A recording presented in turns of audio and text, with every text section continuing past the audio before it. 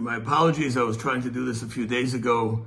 As Yehuda knows, I WhatsApped that my daughter became a Kala a couple days ago, and tonight's the Vart, so I'll just share a thought on Elul, a thought getting ready, and specifically what's close to my heart now is a thought on Akar Satayv, and being grateful to HaKadosh Baruch Hu for everything He does for us every day. And really, that's the way to go into a year. You know, as we finish a year, as we're getting closer to Rosh Hashanah, how do we prepare? How do we prepare for this Yom Hadin, the day that everything is going to happen for, when we paskined on, for the future, what's going to be? How do we prepare for it well? So, one idea that I heard from Rebbe of mine, and it's a beautiful thought, just to sit down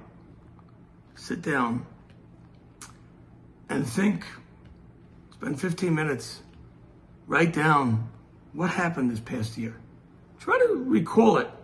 Try to recall the past year, what happened right after Rosh Hashanah last year, what happened Hanukkah time, Purim time, Pesach time. Try to think of all the taivas that you got from HaKadosh Baruch Hu that came out throughout the year. Think of all the good. Think of all the good. Focus on the good. As Chazal tell us, a person has to have an ayin tova. You have to have a good eye. Right? So Beleza says in Pirkei Avos. And the question is, what about the other eye? Right? You have two eyes. Why shortchange ourselves? Why only one eye? And the answer is Pashut. Because by nature, we have two ways of looking at everything. We look at the good, but sometimes we tend to focus on the negative and on the bad a little bit too much. And we focus on that too much. Chazal are telling us, we know there's a tendency, there's two eyes and there's two ways to look at everything. Focus on your ayin toiva, look at the good eye, look at the good.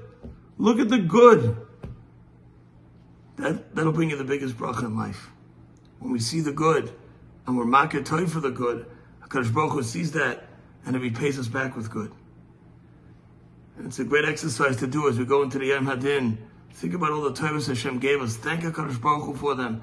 Thank Hashem for everything that we've received, even more than what we deserve, as the Chavos Halvavos tells us, that Hashem is giving to us, whether we do His Ratzon, whether we don't do His Ratzon. He's constantly giving us life, constantly giving us everything we have.